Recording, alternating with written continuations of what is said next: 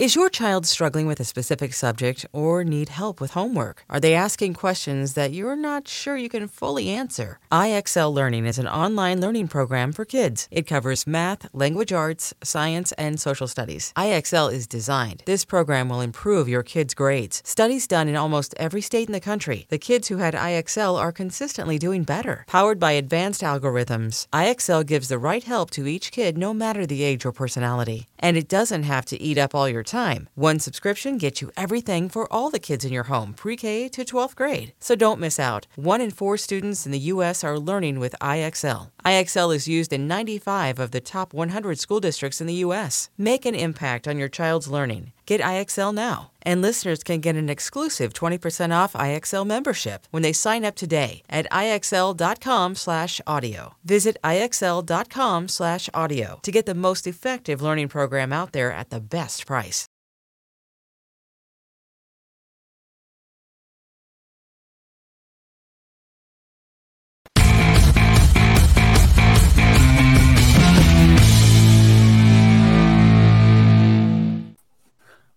Welcome to Comic Book Nation, the only show that does it all for geek culture and for today, for cinema culture as well. I'm Kofi Outlaw, your host, and joining me today on this episode, I have my regular co-host, Mr. Matthew Aguilar. What's up, everybody? I have Janelle Wheeler. Hello, hello. And our most recurring guest ever. We've even just made him a cot in the back somewhere. Mr. Connor Case is with us. Today we have a fine assortment of Barbenheimer. Yeah, shout out to Marty Scores. We getting into cinema today, baby. So, as you know, we are your favorite podcast that does it all for geek culture, but it is a big weekend in cinema, as Connor just indicated. It is Barbieheimer weekend. So, on this show, we are going to be dropping our reviews of both Barbie and Christopher Nolan's Oppenheimer. I don't know why we're not saying Greta Gerwig's Barbie if we're going to be dropping Nolan Oppenheimers everywhere, but we're going to give you our spoiler-free impressions of both films coming out this weekend, help you with your Barbieheimer dilemma. The answer is see both, but, you know, we'll make it a debate before we get to that.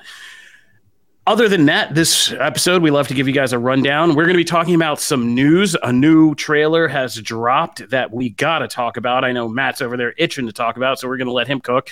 We are going to talk about something that's going on the DC side. We're going to do regular check-ins to see what is going on, because this is Comic-Con 2023 weekend, and even though it is a lot less than we expected it to be, there are still things happening. So we have Comic-Con watch going on as we're doing this live show. Like I said, we'll be reviewing the two movies, Barbie and Oppenheimer.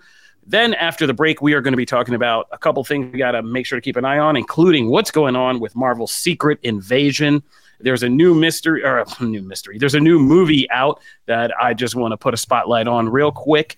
Plus, there's a lot happening in actual comics, and we got to talk about all of it. So, trying to keep it tight today. Let's get up to the top. Matt, what's this little trailer that dropped this morning that you may have a passing interest in? Can you tell us about that, buddy?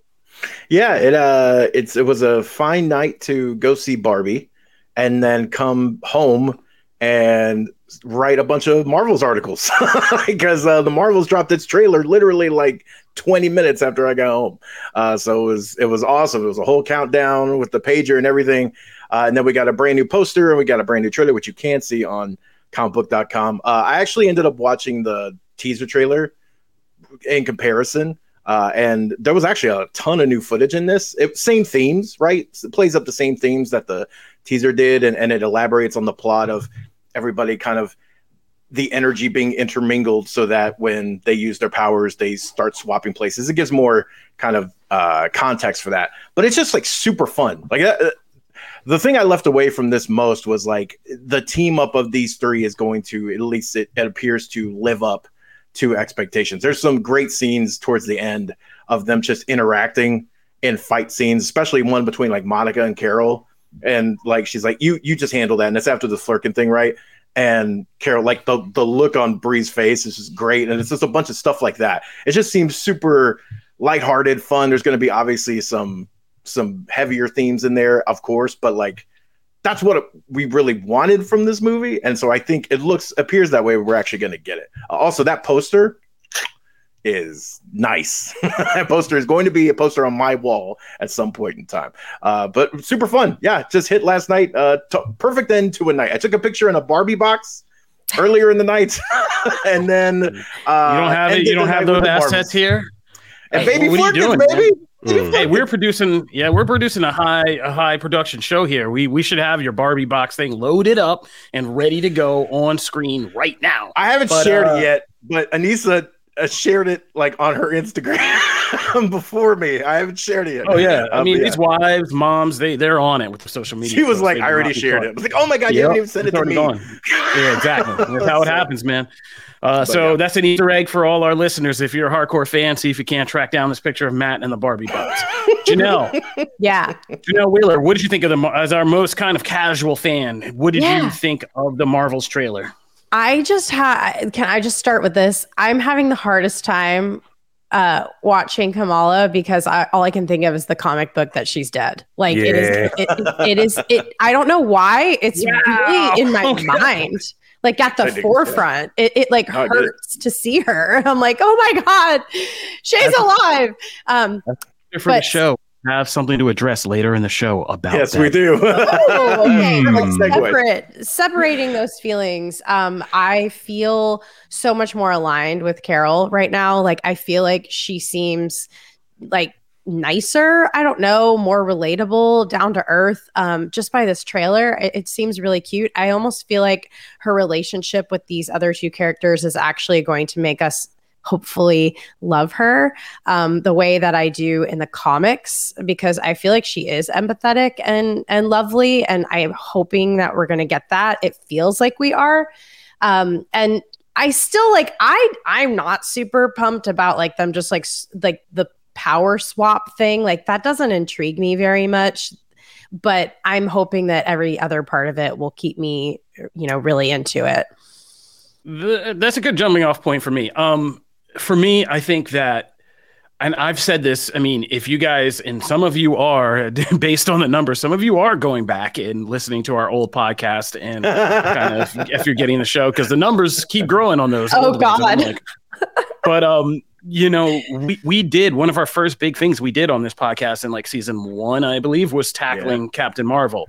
And if you go back and listen to that podcast, I was more pissed than I think anybody about how they kind of box themselves in with that movie, with the whole brainwash. She can't have personality, but she's a person who clearly exudes personality. But how do you play that? How do you do a Nick Fury and her bonding story while she's brainwashed? And like all that stuff was so murky.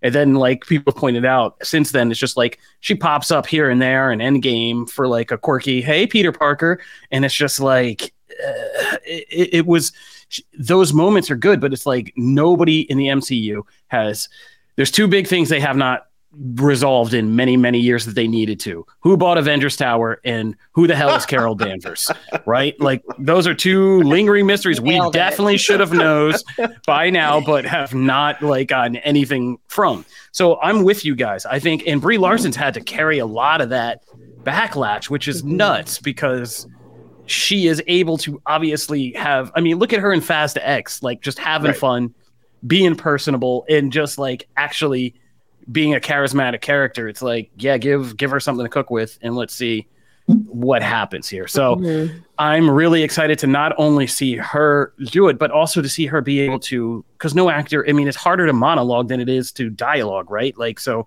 giving people to bounce off of and able players, like Sam Jackson is a daunting figure. And in some ways, there are just some ways that like Carol Danvers and Nick Fury can bond, but can't, being military people, but can't bond in the way that like these three ladies will be able to, and the banter.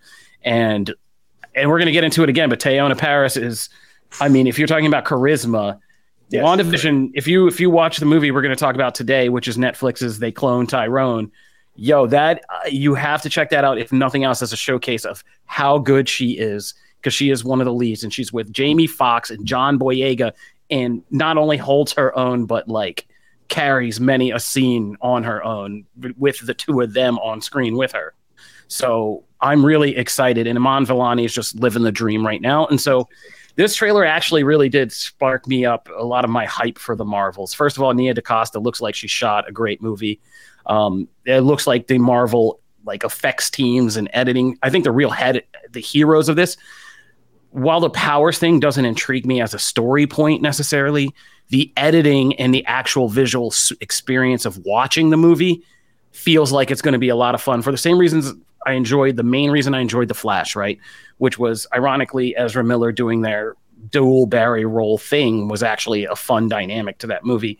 I feel like when it happens and how this story dynamic works is, as people have already pointed out, is it kind of forces them over the course of the movie to literally and figuratively come together as a team in the same place, because they've got to master this whole switching thing, and they can't do it across great distances. So I'm excited for it as a story mechanic, and I'm excited for the real MVPs of this movie. I think are going to be the editors and their ability to kind of cut these moments TikTok style into, there's going to be the TikTok movie, right? Like TikTok people just, and then you're somebody else all of a sudden. If you're just listening to this, I just did a mock TikTok impression of middling success. So, and I think that just got my hype level up for this movie. And it just looks like something like freaking fun from Marvel movies.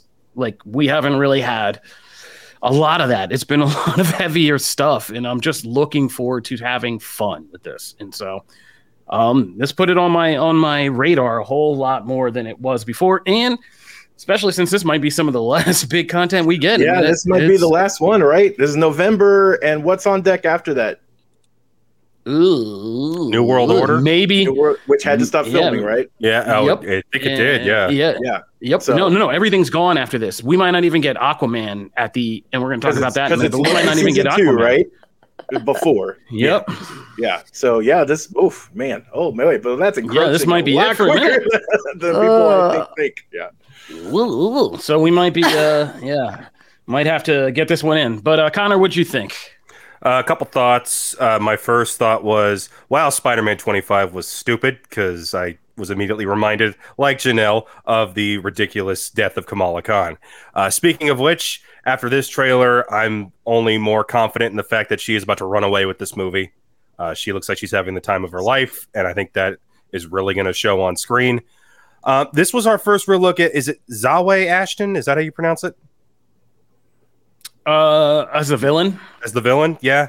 That I got some Ronan the Accuser, not just because of the hammer. I got some Ronan the Accuser vibes of like, she might wind up getting overshadowed by the trinity of the top three actresses, and it's hard for me to get upset when there's a bunch of kittens in a room. So bring on the baby Flurkins.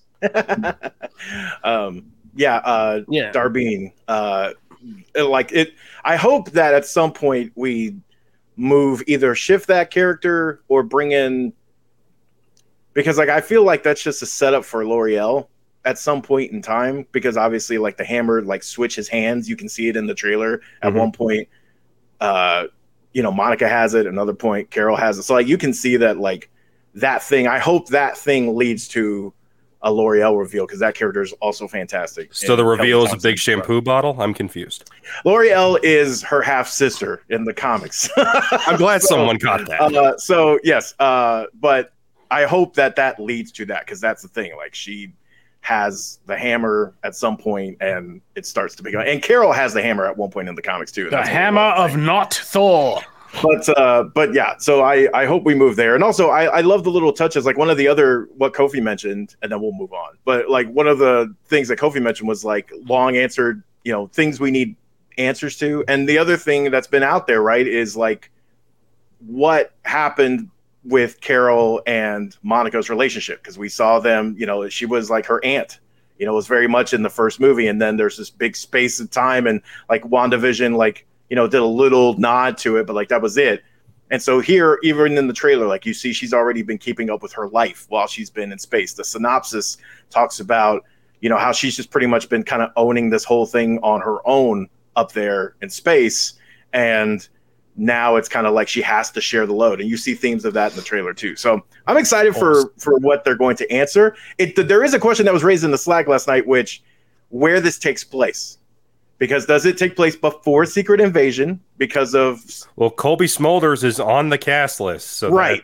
Yeah. So does it take place after? Do we see some scroll action here, or does it take place before? Because my whole thing was, if it takes place before, then Secret Invasion, the one thing Secret Invasion had going for it, I now don't care about, because I was interested to see how it ended to lead into the Marvels. If that's not the case, then why the hell do I care about that show anymore? It was hanging on by a thread. That's the other thing this trailer reminded me of was, God, I do not care about Secret Invasion anymore.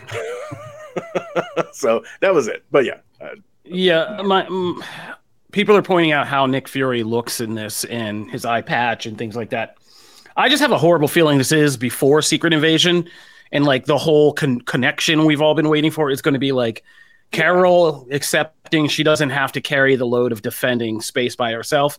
And one scene of her talking to Fury and basically being like, and neither do you. And Fury being like, yeah, maybe I should go home. And then I'm going to be like, throw up my hands and just be like, I'm done. Like right now, the only connection seems to be, hey, the president died in this one, so here's Harrison Ford as the president. That seems to be it. So the crowd are going to go get off my plane. Our expert, and it is his plane. Our expert panel seems to agree that this is after. I know that I just wrote up an article that the statue of Liberty from No Way Home is fully completed. There's a shot of that, so it's all rebuilt. So we know it's at least significant time after No Way Home to have completed the statue that they wrecked. So that's all I got, guys. That's all I got for sure. But all right, we're gonna go with this. We had another story to lead off news, Janelle, that we were going to talk about. Aquaman 2. You want to give us some quick? Yeah, I'm going to cut this one down. This is a really quick rundown, guys. Aquaman sequel reportedly has gone through 3 reshoots, 2 Batmans, and multiple test screenings. So there is a lot of shakeup going on with Aquaman.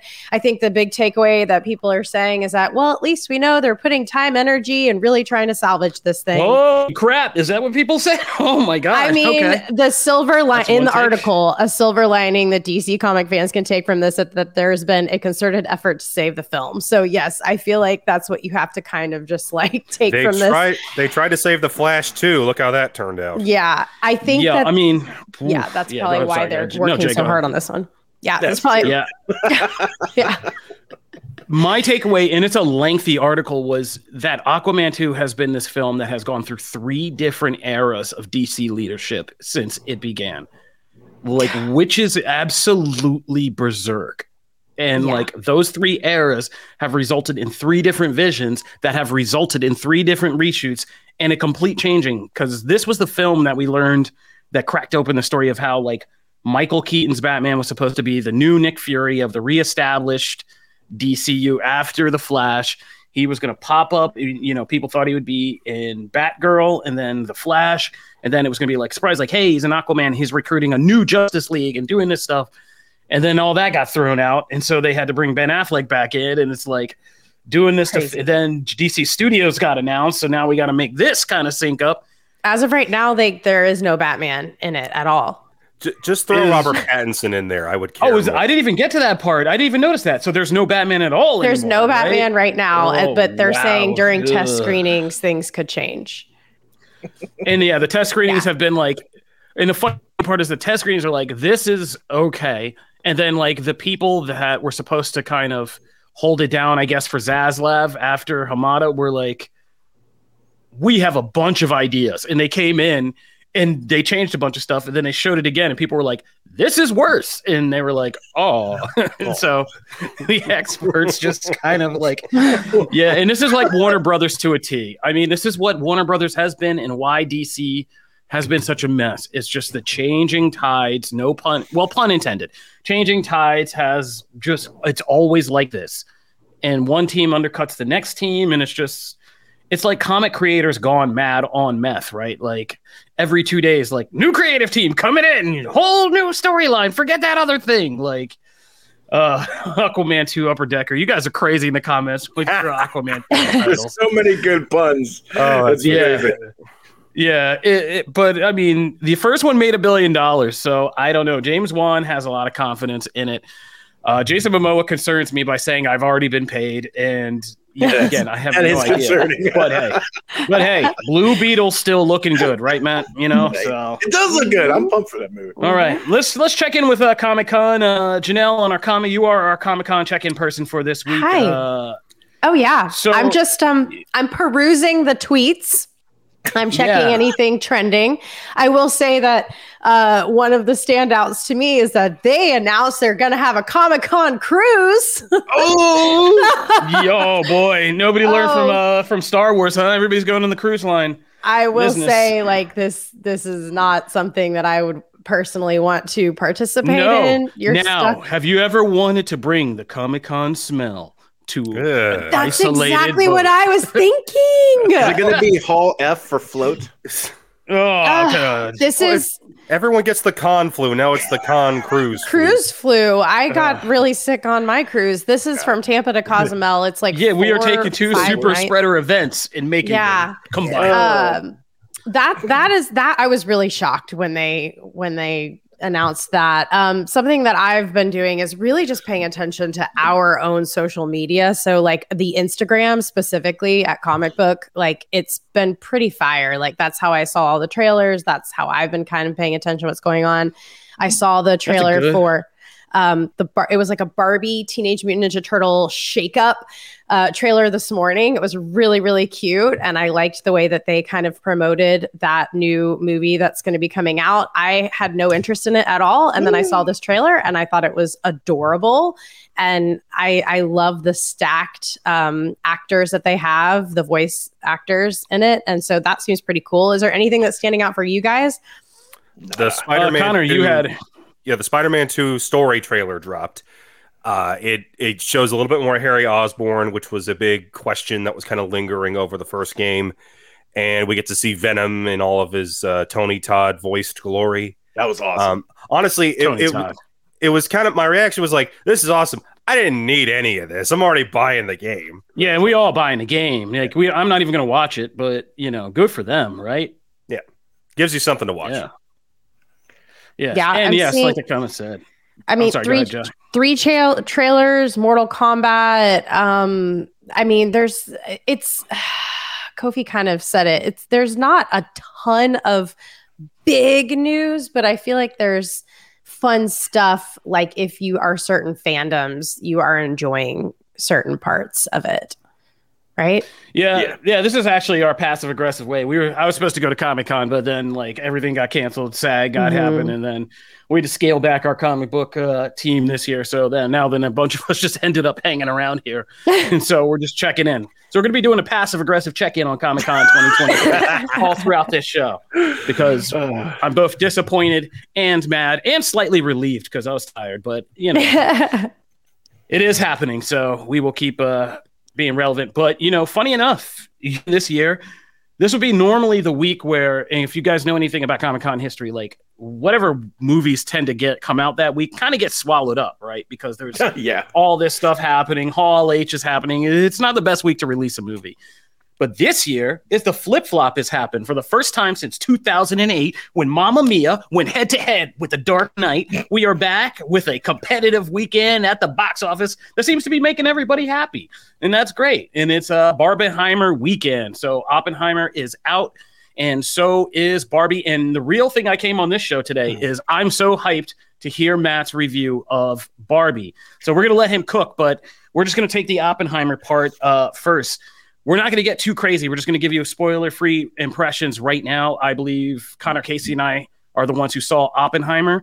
And we did a whole hour-long breakdown of Oppenheimer in full spoilers. I mean, we get deep on some cinema questions. We talk about Nolan films. We talk about what this movie's all about, some of the more confusing parts people are probably going to have questions about, and how does this all relate to the Dark Knight Rises or the Dark Knight trilogy? Because I got tinfoil hat theories.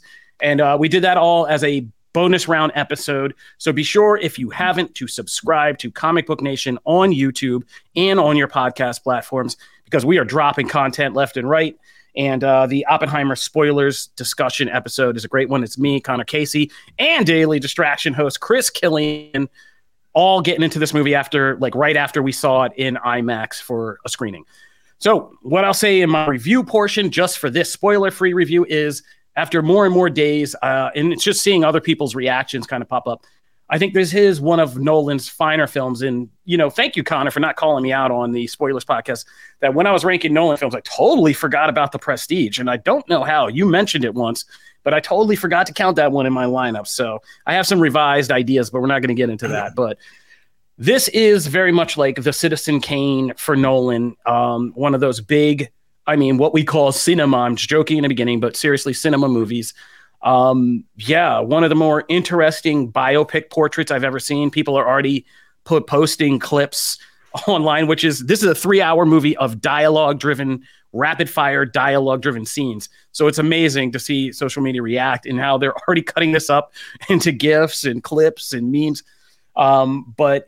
Just great performances, really the best use of like Nolan's non-linear editing and to create kind of thematic, convergences and all that stuff. Just well made, well acted. Cillian Murphy's going to be in that Oscar conversation. So is Robert Downey Jr. I think other people in this movie might too. Even though this is a kind of period piece thing driven by dialogue scenes, it is such a spectacle visually in the way that it's made, and that you should see it in a big screen and on IMAX. And I feel like Nolan's kind of gotten a little Aronofsky in him now that I've had more time to reflect with just those stylistic motifs that keep repeating throughout the film and things like that. Got to go see Oppenheimer. Connor Casey, what do you say? I would say this is Nolan's best since Inception. This is an outstanding film, one of my favorites of the year.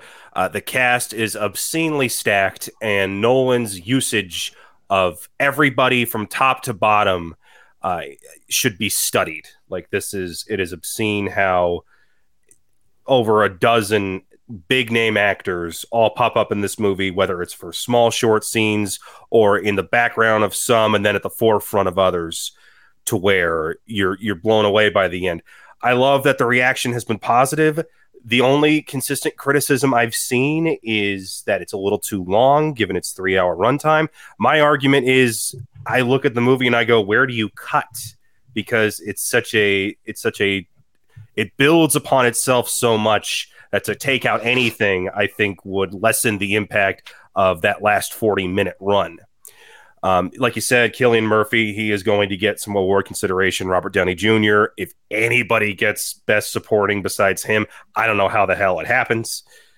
And I hope that after a series of films for Nolan that feel like reactions to certain criticisms about his filmmaking style, I hope this is the next era where he's just trying to make legitimately great movies and not worried about what anybody else is saying.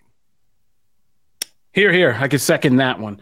So go see Oppenheimer. That's our recommendation for that half of Barbenheimer Day. Now for what I'm here for. Maddie, take it away. You went out and saw Barbie, and I am so curious to hear what you had to say about it. Well, I am so pumped for like everyone to see it, because I think it's a a feast of, like, there's so many riches at the box office right now, and Oppenheimer looks awesome. I cannot think of, after I saw this movie, I even looked over at Anissa, because we went and saw it together on the rare date night for us. We saw it together, and I looked over and I was like, I could like go back in and watch that again. I was like, it was so fun, and yet there are some wonderfully touching and reflective moments throughout, especially once you kind of move towards the end. I remember in the tagline of the trailer, they were kind of like, if you love Barbie, this movie's for you, and if you hate Barbie, this movie's for you. And I thought they did a wonderful job of actually living up to that tagline and exploring all these different facets around the doll, the brand, everything that has kind of built this empire. Mattel's under the microscope, right? They're very self-aware, and there's even like fun nods. Like, it's very fun, and it's hilarious. Like I laughed, all the way through. But there's, great moments. Like, there's this one, like, really, and this is a non-spoiler review, so no worries. I'm not going to go deep into anything, but I'm going to touch on a few things. At one point, Barbie's like it's a low point. There are a couple low points for Barbie, but it's a particular low point for her. And Margot Robbie's like acting the hell out of the scene, right? And then like there's a great thing of the narration going, we are aware that like if we wanted you to really feel this scene, we wouldn't have cast someone like as pretty as Margot Robbie. Like they're very like they just say it like the whole theater just rolled, right? Because it's just like great scene, and it doesn't undercut the message because like right after they keep going with it and they progress with the scene, and there's something to be learned from that sequence. So it's not like I know a thing we get in the Marvel movies a lot about like undercutting the moment and robbing it of its emotional weight, and they don't do that here. It's funny and you laugh, but they keep rolling with the sequence, and you by the end of it you come away with the message, I feel like anyway, you were supposed to come away with, and the impact. It doesn't rob it of that. So it's Barbie Land's so bright and fun and colorful, and like there's even like for me anyway shades of Elf and like the whole going back and forth between worlds and things. Like there's so much fun there, and it has that kind of whimsical vibe that Elf had.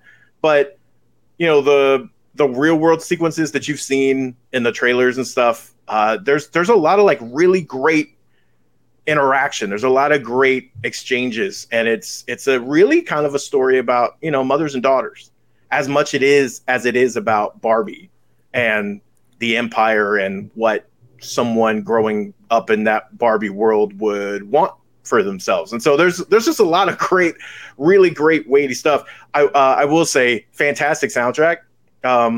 Also, it has been spoiled in articles and stuff, so I feel like I can say it. John Cena has talked about like his role in this. That is, he pops up twice, and it's fantastic. It's small, but it's great. But the soundtrack for this is so beautifully used. Like it's not just that it's good. Like there's a Billie Eilish song that you can go watch right now. That video is already fantastic, and the song is great. But it is used so perfectly in the movie. And I mean, yeah, like I teared up during one sequence. Like it's really supremely well done. And I think Greta Gerwig deserves a lot of credit for taking this property and taking this, this character and everything else and making it fun and feeling like it embodies that, but also analyzing it and putting it under the microscope and showing some of its rougher edges. So I loved it. I thought it was fantastic. I would absolutely go see it again. One thing Anissa did say was that this is all well and good. I want to know how Anissa felt. Come on. Anissa said that, well, Anissa loved it too. And she said she was actually, by the end of it, she was like, I would watch a whole movie of Issa Rae as President Barbie. And whenever I get that movie, we're good. I will go see that on day one. The cast is, fantastic. I will say Ryan Gosling's Ken is a scene stealer throughout the entire thing. He is absolutely hilarious. Like he just commits wholeheartedly, and his facial expressions and some of his dialogue is just so absurd, and he just sells it. He's Ken, right? And so you just buy in. Simu Liu is fantastic as as kind of that rival for Ken. So yeah, it's so much good. She loved it. She walked away and she had a great time. So she was the one who actually initially got me so fired up to see it. And so, you're talking about two very different audiences in me and her as far as like the media we consume all the time. And it made us happy. And the whole theater, which was just full, was laughing at all those spots. Like everyone was laughing together. It was one of those, it felt like a screening type of environment, but it wasn't. It was just a Thursday night showing. So I hope it does well. Box office numbers suggest that. So yeah, we're good, man. You should go. It's dope. Listen, a big part of my job, I think, is like, and I know this sounds corny, but like keeping your ear to the streets and listening like what regular people are saying in crowded spaces. Yeah, Barbie is about to make a whole lot of money. I haven't heard this much party talk, I think, since The Great Gatsby was released, where people were like dressing up and going to parties and then going to this movie and then going drinking afterwards. Like at the theater, they had the Barbie box, right? There was a line after the showing. People came out. And it was, when you walk into the theater. And the AMC $65 Barbie car box? Yeah, so that thing, like, that thing walk in, right? It's when you walk in to scan your ticket. People came out of the theater went back that way, got in line, and had people taking their pictures. We were in a line of people to take that. Like it's an attraction. Yeah. It's becoming that, you know. No, I'm thinking they're also selling like as a promotion. You know, AMC does like their popcorn box and stuff. I think they have a whole $65 Barbie car. No, both of these movies are actually going to make money for theaters, and I was writing about that. Like, it's good because whether it's the IMAX sales, the concession sales, like the special premiums they're doing for like Barbie and stuff, and the attractions, like you said, it's a good weekend for theaters and movies alike. I had 2 questions for you. One was from the comments, one I had was, do you think like some other people, I was trying to get Phase Zero host Jamie Girac on here because she's like the only one of us that has seen both movies. She puffed it out last night and saw Oppenheimer, but I think she might be half dead right now. So shout out to Jamie Girac, and sorry we couldn't get you in here, but I wanted to get our official Barbieheimer verdict. But she said that Ryan Gosling, she would consider put him in the Oscars race. Do you think that's also accurate? You know, if someone did, I might not jump to that conclusion like initially, but if someone did, I wouldn't argue it. I'd be like, yeah, I can support that. Like he is phenomenal. Like he just sells the dialogue so well. I mean, there's this whole running joke, right? That like, okay, so like for example, the whole beach off thing, right, in the trailers, like that's funny enough, like it's fine, it's whatever. But the beach thing is such a running thing, and like typically, as we've seen in other movies, like that would die on arrival after like the second or third time. Gosling sells it every single time, and it doesn't pop up like 30 times, but it pops up enough, and like he sells it a different way each time. Because like, right, Ken's description on his box says his skill is beach. That's the joke. So like it's not lifeguard. That's a whole running thing of like he's trying to find a job. Like there's all this stuff. And so his skill is beach. And so he does it so well. He navigates stuff. And like you're dealing with some like weighty themes at one point, and he's like still walking that line so well of just being completely blissfully dumb. It's it's great. I wouldn't argue it. All right, and final question from Andrew over on YouTube. What's the age cutoff you think for kids for this movie? There's going to be some stuff that younger kids won't get. Like they'll kind of be like, you know, especially like as we move towards the end and some of those bigger threads are being wrapped up, there's going to be some stuff that we're like, they're kind of, I don't know if you have, you know, kids that like kind of need to have their attention pulled, you know, for like longer bits of time, which I feel like describes most kids. You might lose them a couple times. Like there's some spots in there that like, it's not really a kids movie. I think kids will of an older group, or maybe just like, you know, depend on your, you know, child's maturity level and stuff. Some kids are super young and can watch an entire movie and be fine and be fascinated, but you'll have to kind of judge it for how your child watches a movie. I wouldn't say blanket like all kids. It's just, I don't think there'll be, not from like that there's anything like derogatory, though there is adult humor in this. So yes, like they're up to that level. There is some adult humor, but you know, I don't know if like every kid would be just like glued from beginning to end, you know. You got an age, buddy? 10 and above? Yeah, like, you know, what? Man, that's hard. Like 10 and above, I'd say. Okay, easy. there you go. I'd say 10 and above. I mean, like, yeah, somewhere in there, you know. We got to a number. That's all I needed. My succession time is over.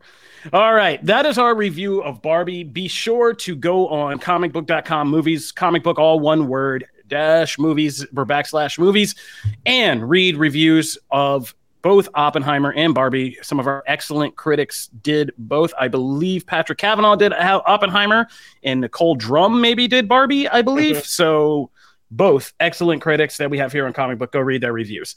We have to take a break because our producer is yelling at us. We got to pay the bills. And when we come back, we're going to quickly touch on some things that are going on the small screen right now, plus some big things happening in comics. So stay tuned for all of that.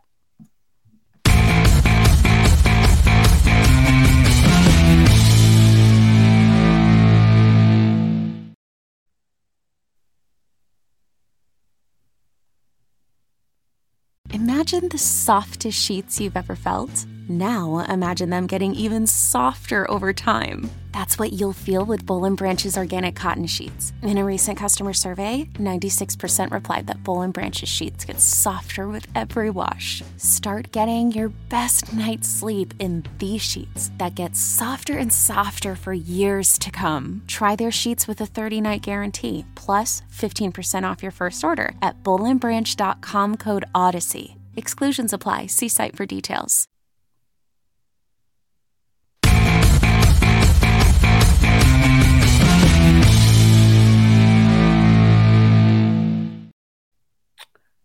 Welcome back to Comic Book Nation, the only show that does it all for geek culture and cinema culture today. We have just done a whole breakdown of both Barbie and Oppenheimer reviews, non-spoiler, of course.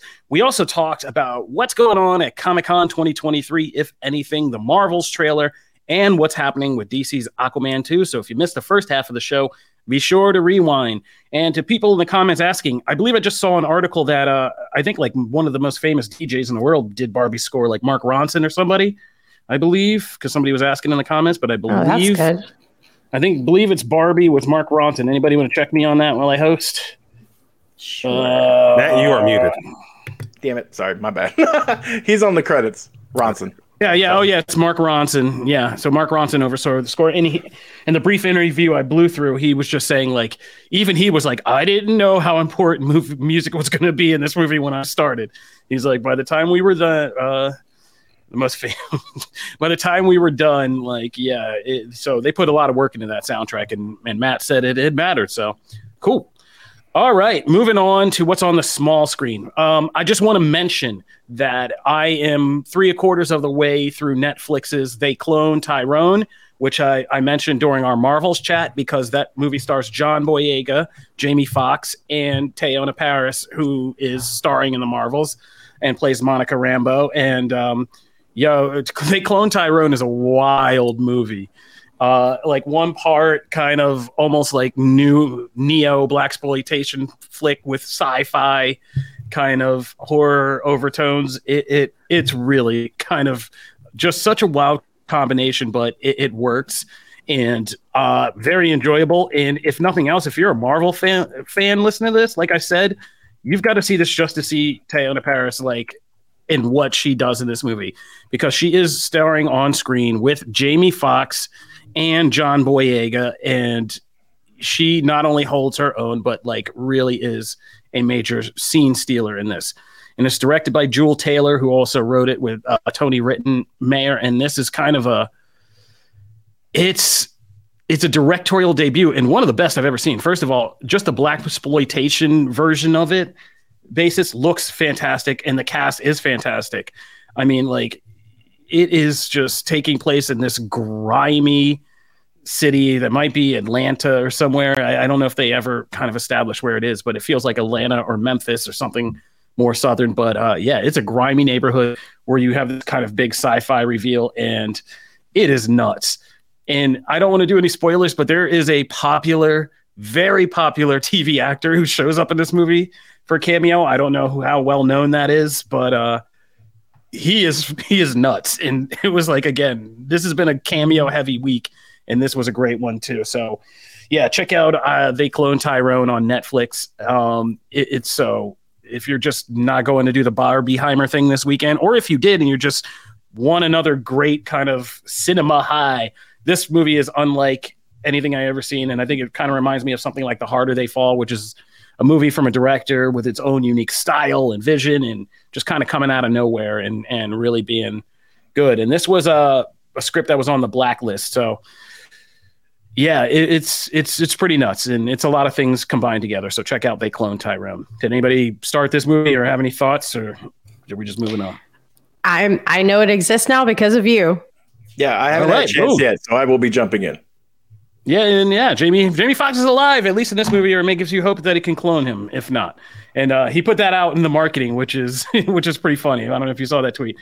He's like, he said something about like they haven't cloned me yet or something like that. Anyway, shout out to everybody involved in that. It's a great movie. Check it out. Let's talk Secret Invasion, okay?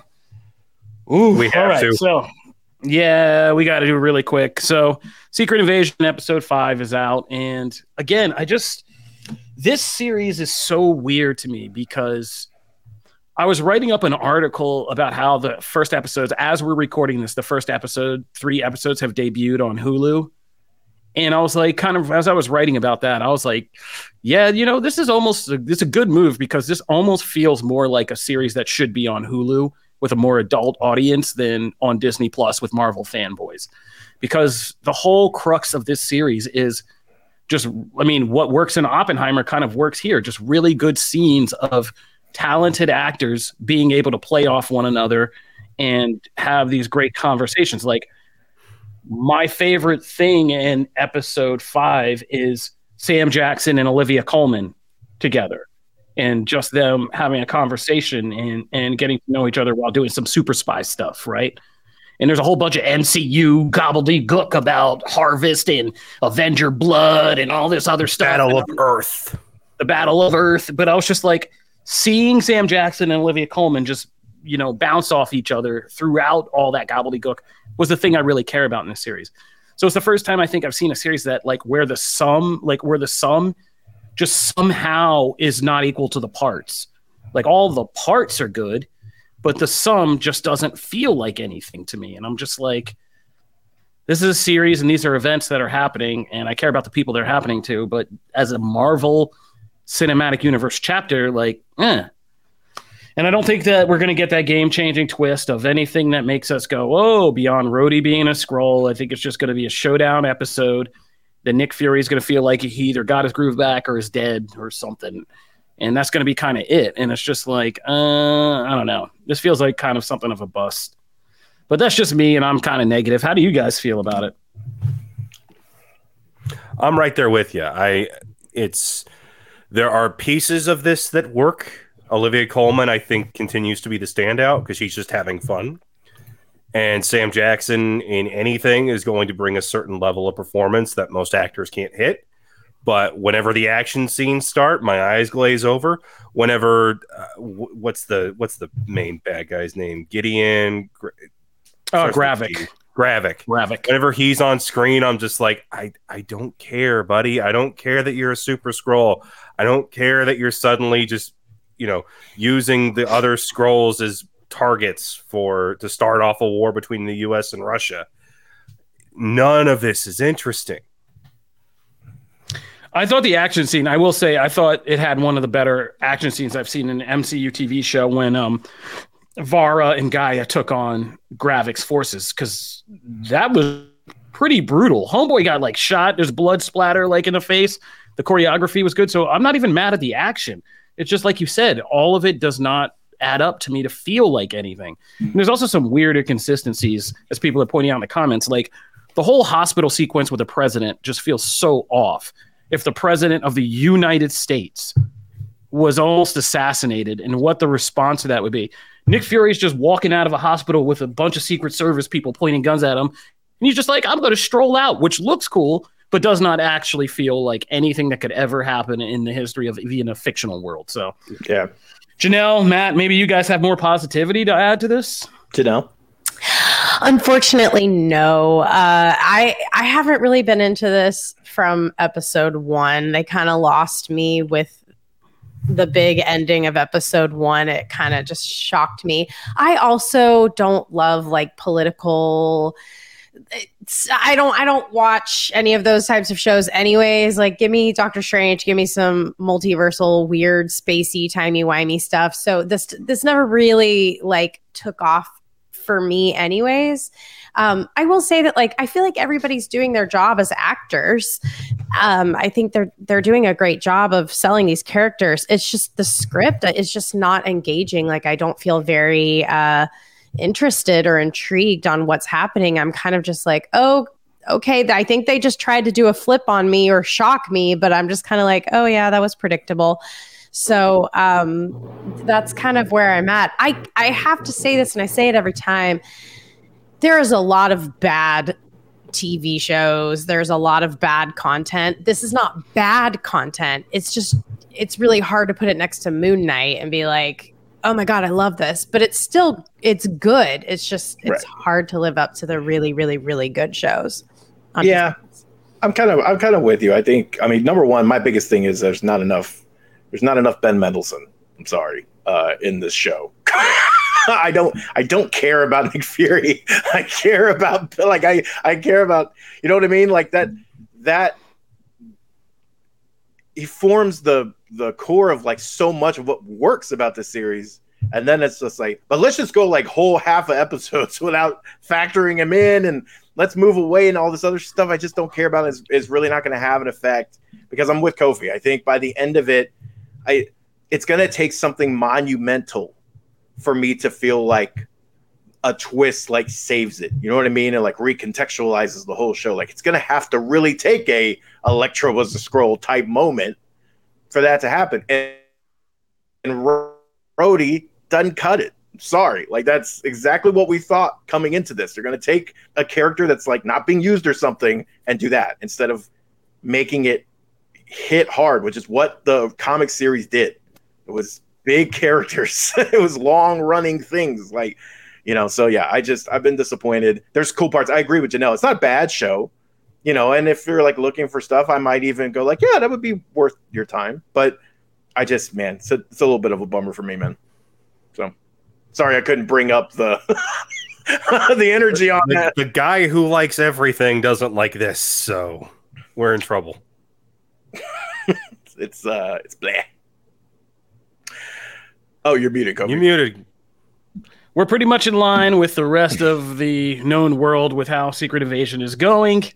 And yes, Brywood says in the comments on Twitch, yeah, Marvel's got to really be careful with picking these names. Like, great, you got everybody in to look at it because you called it Secret Invasion. But if you're not going to, you know, live up to the comics on that, like, you may want to just call it How Nick Got His Groove Back or something like that. You know what I mean? Nick Fury is grumpy. There's a show for you. Rise of the Super Skrulls. Just that'd have been fine too. So that Secret Invasion doesn't look like it's going to get that much better before the end. A kind of weird misstep, not misstep even, but just like it also just leaves us with a weird feeling in our mouths about like, is any of this connected anymore? Like, what are we doing here in Marvel Cinematic Universe? I don't know. But Agreed. Anyway, moving on. Let's talk comics. Woohoo! Oh, so yeah, so in that tying in that whole synergy thing from earlier, hey, guess what? Miss Marvel's not dead anymore. Or she won't be dead, you know, very, very soon. Okay. Marvel let that cat out of the bag a little early. Wonder why. It was kind of the thing, you know, I know, like, right, like, why would they spoil their own series? But so they let it out of the bag a little early that Kamala is going to have her another series, and she is in fact a mutant, that thing we talked about for forever, kind of the logical place for this to go, because in the Hellfire Gala, which you can check out an exclusive preview on comicbook.com of some of those pages, we see, hey, she wakes up, she's in an egg, she's now a mutant. And the cool part is that because I like this destination for the character, that was never our issue with this whole premise. It was just the execution was terrible. But this endpoint is cool. I'm also, I love her being a mutant. It also stacks on top of her inhuman ability, so they're not taking that part away. It's just an additive thing. Cool. Awesome. She's going to get a new series. She's going to be an X-Men. Awesome. So love all that. So that all truly kicks off in the Hellfire Gala. But, you know, that is also kind of a huge thing of the fall of X and the beginning of that chapter and all that. So lots and lots of stuff there. So I'm excited that she's back. I think Marvel has a habit of doing these dumb deaths right when a movie launches. Death of Doctor Strange, death of Scarlet Witch, or like all these dumb things. I don't know what it is about them, and they go, hey, a movie's coming out, let's kill the character. It's just stupid, and it rarely works out. So stop doing that. For the love of Lord, please. All right, anyway, okay, I gotta get all ranty. Let's move into something fun. So Blade #1 is the first book of this week's books. This is a brand new series, a perfect jumping on point, and I can actually I can start with Hawk Girl. I have no problem with starting with Hawk Girl, but we'll start with Blade. This was I think actually a really good issue, a really good starter issue of kind of it recaps, you know, throughout the story exactly what you need to know about Blade, really who Blade is. I think one of the cool things about this book is actually that we typically see Blade just like annihilate a bunch of vampires or werewolves, things like that. You get that here. Absolutely. But I also like that you actually get like a more of like a one-on-one showdown, and you actually get someone who like really stacks up against Blade just from a technical and, you know, power level type thing. That's something you actually don't get all the time in Blade appearances. So that's cool. And it's fittingly brutal too. Like, it's not, you know, like supremely over the top, but there are some sequences in here that, like, hey, I'm reading a Blade book. Like, it actually does feel visceral. It does feel like, oh man, people are getting impaled, and corpses are being hung from walls. Like, there's a lot of that stuff, and it ends in an interesting place. So I mean, I thought I didn't have a ton of expectations coming into Blade, but I'm like, hey, I'm gonna stick with it. So that's how I felt. Who knows if we'll ever get the Blade movie? So for now, this is your best Blade bet. What did everybody else think of this? I think, like, we always talk about first issues being a big deal when we do these comic things, and I love this one as a issue because it was blessedly simple, blessedly straightforward, but still kind of started to hint at a deeper kind of character arc and like what's going to make this distinct and different, which is exploring, you know, almost Blade's feeling towards vampires and stuff, almost not as, this is getting so messy, but like as a kind of prejudice that can be kind of manipulated and used. And there's a whole interesting thing in this book about, like, I knew I could use you just because all you needed was something to hate and, you know, point you at it. And you live up to your name. You're just a blade to cut things down. And it's just like, there's a nice little twist in this first issue where you think something's happening, then Blade does his thing, but then you find out that was very much the wrong thing to do. And it sets up a quest. It sets up an easy quest to follow. Like, we got to go get this MacGuffin to stop this thing and why Blade needs to do this. But also, like I said, deeper character evolution of forcing this guy to look at, like, how do I look at things? How do I approach things? What am I doing here? And like, is there some possible way I need to be kind of evolving? And it looked gorgeous. So yeah, man. And vampire action scenes, as people pointed out, was like, there's probably one of my favorite sequences in here since the actual Blood Rave in the Blade movie, which is Elena Casagrande just knocked that out of the park. Yeah.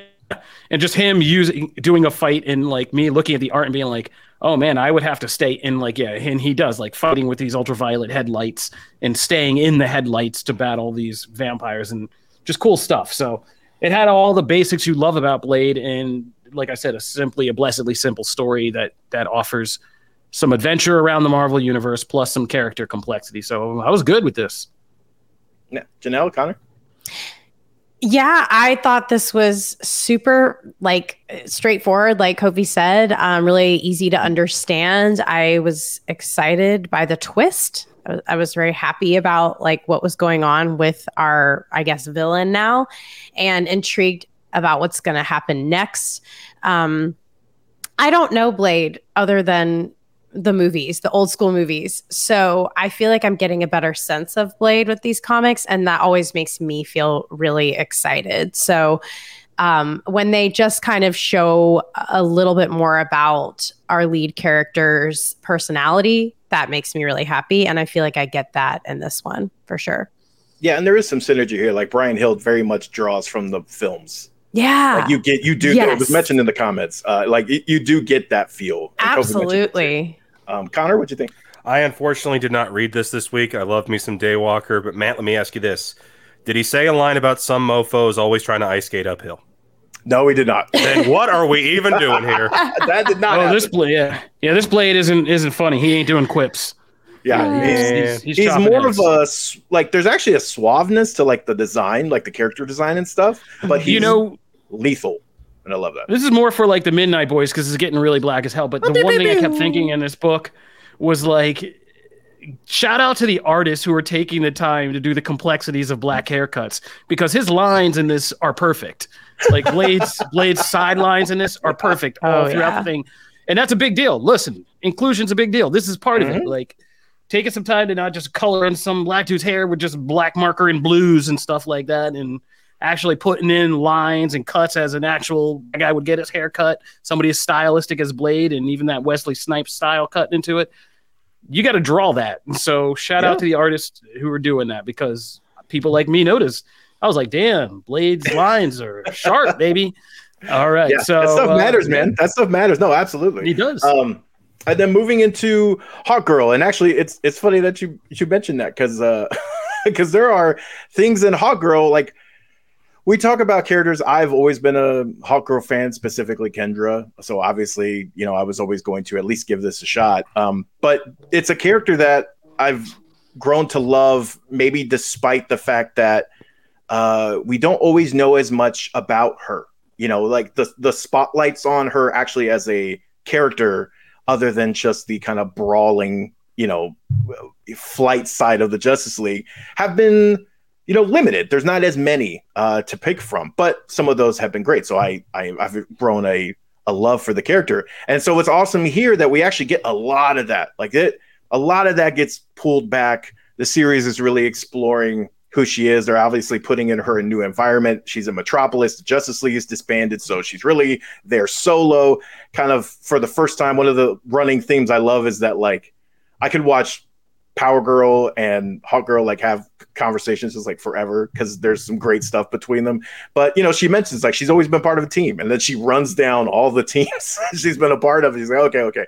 So we're actually getting to see her operate solo. And yes, there's other characters that mix in. There's a great spot with her and Batman, but we're really just getting a sense of who she is, the loss she's had, some of the things she's had to deal with Hawkman, which obviously we know that whole legacy and everything is crazy twisted up. And so I just really enjoyed getting to know her more as a character, and I hope that continues. I love swinging a mace and stuff. That's great. That's awesome. But I just really enjoy getting to see that. And it was also nice to see hey, she's talking about her abuela here. There's actually some moments where we go, oh wow, we actually get to learn about her culture and her as a person and things. So I dug that. I was really a fan of that. And there was a big enough hook here with her wings and the metal and how that relates to things that I'm intrigued. So I was digging it, but I know we haven't covered a lot of Hawk Girl here on this show. So what did everybody think of this? I'm simple. I think this was the opposite of Blade for me. It was a little too dense and kind of convoluted and not clear in where it was going. I think there's a lot of weird stylistic things going on in this book. Part of it wants to be very Tom King-ish with the kind of overarching narration. And I was like, okay, this is interesting for the first couple pages. But then it just turned into more feeling like a Dan Jurgens throwback classic, kind of the heroes fighting villains and all that stuff, with more of a new age kind of neo-feminist angle, with more of Kendra just living her life, figuring herself out as a woman, going through these various scenes where she catches up with an old person she knew in Metropolis who's going through these life changes, or sitting around her apartment and doing stuff, talking about her abuela. And so there's a lot going on in this book, and it just felt like it was a little overstuffed for me.